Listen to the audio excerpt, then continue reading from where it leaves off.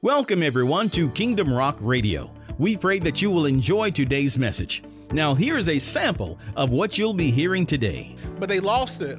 They lost it here. And even in today's churches, in today's time, many places have lost it. There's no presence of God in many churches today. Many places are, again, so hyper-focused on things like musicians and singers, all right? Or so focused on just the different effects. And we lost the aspect of trying to get God's attention. We're trying to please them, but what about pleasing God? Kingdom Rock Radio is an outreach ministry of Kingdom Rock Family Worship Center, located right here in Bremen, Georgia. You can connect with us at our website at www.kingdomrock.org. And now, here is today's message. Hello, everybody. Welcome back to Word of the Day 316 podcast here on the Kingdom Rock Network. I'm so excited that you have decided to join in with me today as we continue along in our segment entitled Walking Through the Word. If you're new here, we are right now doing a new thing where we are doing a Bible commentary through the book of John, and we are now on part 3. So if you haven't already watched episode 1 and episode 2, I definitely encourage you to do that. That way you can, be along with us and stay on tune with us. Okay, so let's go ahead and pick up exactly where we left off. We left off in John chapter 2, verse 13, and we're just going to dive right into the scripture. All right, so let's read here. Verse 13. It was nearly time for the Jewish Passover celebration, so Jesus went to Jerusalem. In the temple area, he saw merchants selling cattle, sheep, and doves for sacrifices. He also saw dealers at tables exchanging foreign money. Jesus made a whip from some ropes and chased them all out of the temple. He drove out all the sheep and cattle, scattered the money changers' coins over the floor, and turned over their tables. Then going over to the people who sold doves, he told them, "Get these things out of here. Stop turning my Father's house into a marketplace." So his disciples remembered this prophecy from Scripture, "Passion for God's house will consume me." Amen. So let's just stop right here and dive in right here. So there's a few things that we need to look at as we read these verses, this particular verse. Number one is that they have made the temple, God's temple, a place of honor, a place of reverence, a place where sacrifices are to be made. They have placed it into a place, they have made it into a place of convenience. All right, let's look here at the Old Testament, right when the construction of the temple was finished, and let's compare these two pictures here, these two different scenes here from how they're treating the temple then and how they were treating the temple now. All right, let's look here at 2 Chronicles of chapter 7, verses 1 through 5. And again, this is when Solomon, they had finished the temple and they had begun to pray to God and everything. So it reads as follows. It says, 2 Corinthians chapter 7, verses 1 through 5 reads, "When Solomon finished praying, fire flashed from heaven and burned up the burnt offerings and sacrifices, and the glorious presence of the Lord filled the temple. The priests could not enter the temple of the Lord because the glorious presence of the Lord had filled it. When all the people of Israel saw the fire coming down and the glorious presence of the Lord filling the temple, they fell face down on the ground and worshiped and praised the Lord, saying, 'He is good. His faithful love endures forever.'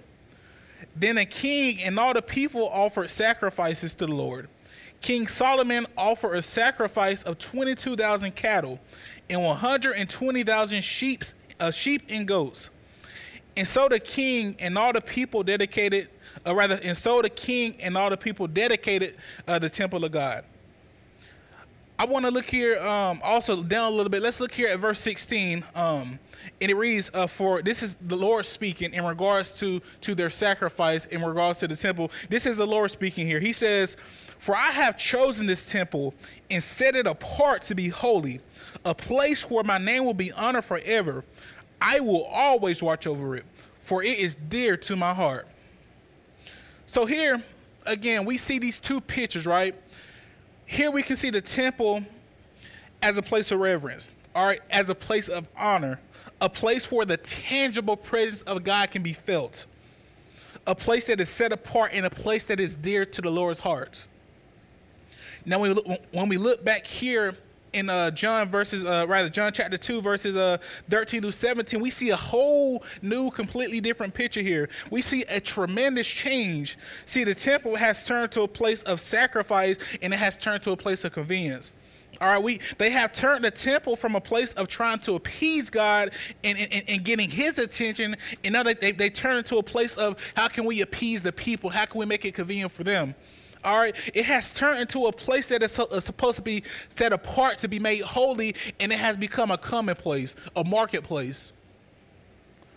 And because of this, it's because of this that God, because again, if you remember in the Old Testament, they experienced the tangible presence of God. It's because of this change, it's because of this tremendous change that they have allowed to happen in the temple that the presence was no longer felt. There was money everywhere. They were selling things. They were doing all these other things, but there's no mention of the presence of God like it was in the Old Testament. There's no mention of it. This stands out to me because in today's churches, there's many churches where, we do all these other things. We try to make lights, make all the lights bright and the colorful lights and this and that, try to get the best singers, this, that, and the other, trying to appease the people. And we have lost that reverence and that honor for the church today. And because of that, we don't experience the presence of God. His house is a place of honor. It's a place of holiness. It's a place that's supposed to be made and set apart. But they lost it. They lost it here. And even in today's churches, in today's time, many places have lost that. There's no presence of God in many churches today. Many places are, again, so hyper-focused on things like musicians and singers, all right? Or so focused on just the different effects. And we lost the aspect of trying to get God's attention. We're trying to please them, but what about pleasing God? We made the church into a commonplace, a place of convenience. And because of this, many churches don't experience the glory of God. They don't experience the presence of God. They have no real move of God because they have turned a place of reverence and honor, a place of sacrifice, a place of prayer into a party, into a paradise for people. We have taken our attention from God and we have placed it on making it convenient for the people. We have placed it on making it comfortable for the people because this is what they were doing at the temple. They were because in the Old Testament, you were supposed to bring sacrifices from your own. But see, here they were bringing they were able to buy sacrifices and bring it to the temple, making it convenient, making it easier. This is what we do in the churches nowadays. We got to make it convenient. We got to make it easier for people. This is not what it's about. And this did something to Jesus. This did something to Jesus, and it's interesting because Jesus, we can read throughout the whole entire, New Testament, Jesus has so much patience with people. He has so much grace that he gives to people, but we can see here, it's none of that. It did something to him. He couldn't bear to see the sight of this. What does he do? Let's look here at verse 15 and 16. He says, the Bible says, Jesus made a whip from some ropes and chased them all out of the temple. He drove out the sheep and the cattle, scattered the money changers, coins on the floors, and turned over their tables. Then going to the people who sold doves, he told them, get these things out of here. Stop turning my Father's house into a marketplace. And this is interesting because we know and we understand, and again, we can see the level of patience and grace that Jesus has for people. And this is one of the few instances where we see Jesus he doesn't have that level of patience with them. This is a place of honor.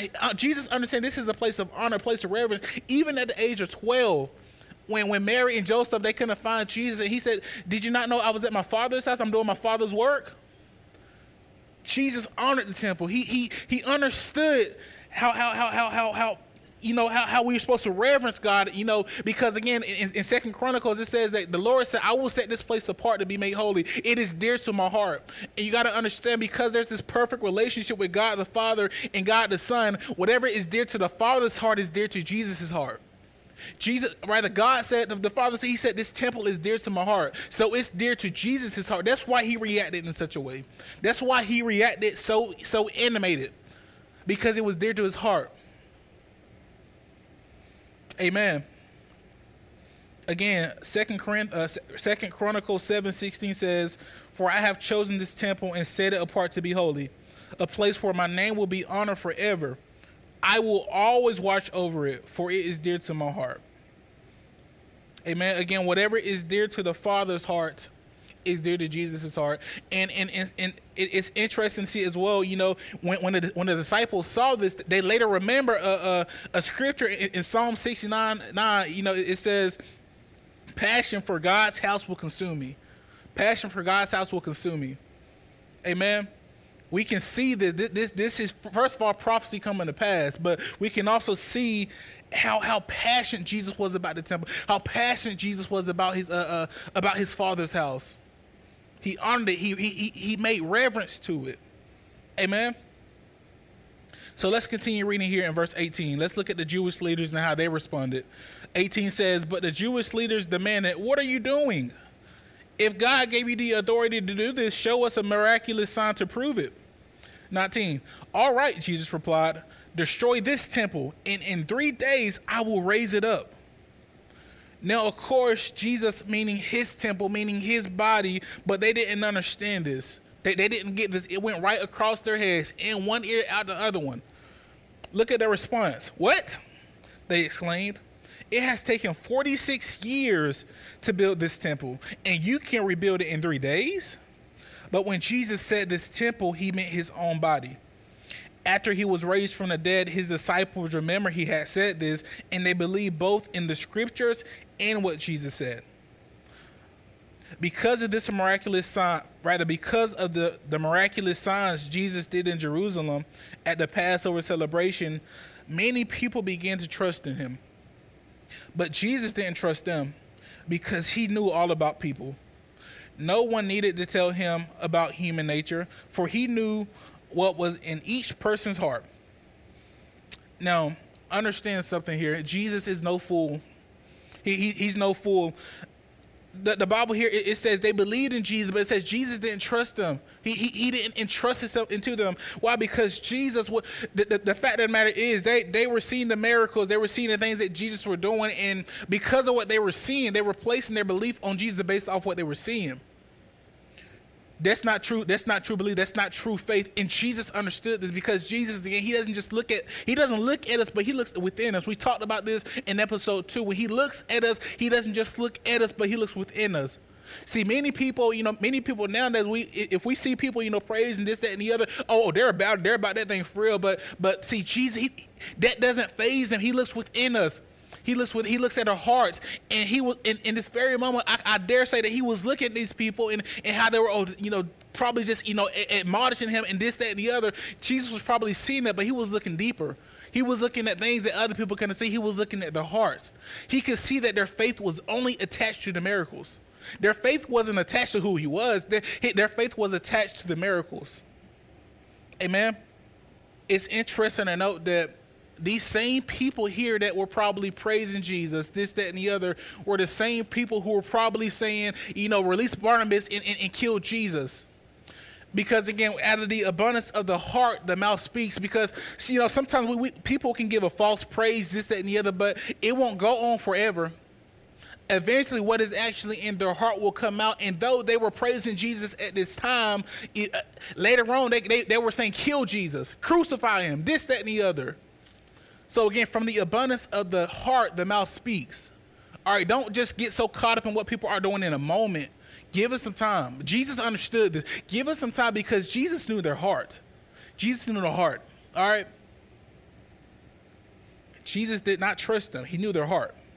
Amen. So again, this concludes chapter 2 right here. This concludes chapter 2, and we're going to actually stop here due to time restraints, but when we come back, we're going to start again in chapter 3 with Nicodemus. This is going to be something great, and I pray that you come back and you tune in with us, but this is all that we have for you. This is all that I have for y'all today. I hope that it has truly blessed you. I pray that it has brought clarity and understanding of God's beautiful word, and it has increased your knowledge of the word. Amen. So I hope this has truly blessed y'all. I love you all, and I will see you all next time. Well, we pray that you were blessed and encouraged by today's message. Don't forget, you can connect with us at our website at kingdomrock.org. It's there that you can hear today's message as well as the entire series, so check it out today. Until next time, remember that Jesus loves you, and so do we. Choose Him as your Lord today. Only He can make a way. We'll see you on the next time.